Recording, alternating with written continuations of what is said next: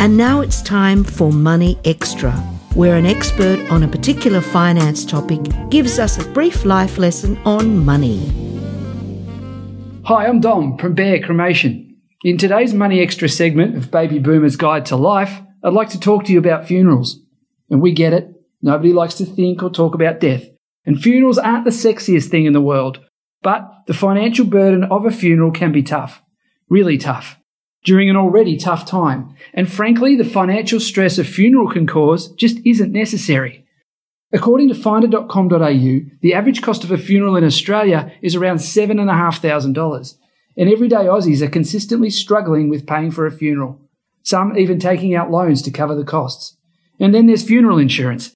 Taking out, say, a $5,000 policy, you could pay at least double that in insurance premiums over 20 years. Doesn't make financial sense. This is why direct cremation is becoming an increasingly popular option. 70% of Aussies are already choosing cremation over burial. But a direct cremation, that is cremation first, is even more affordable because it means you don't need things like that expensive coffin.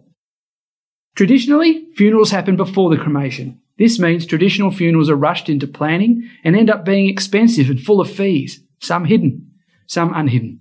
Direct cremation means the cremation's held first, which allows you to say farewell in your own time. No rush or big expense, unless you want to throw a huge party, whatever floats your boat.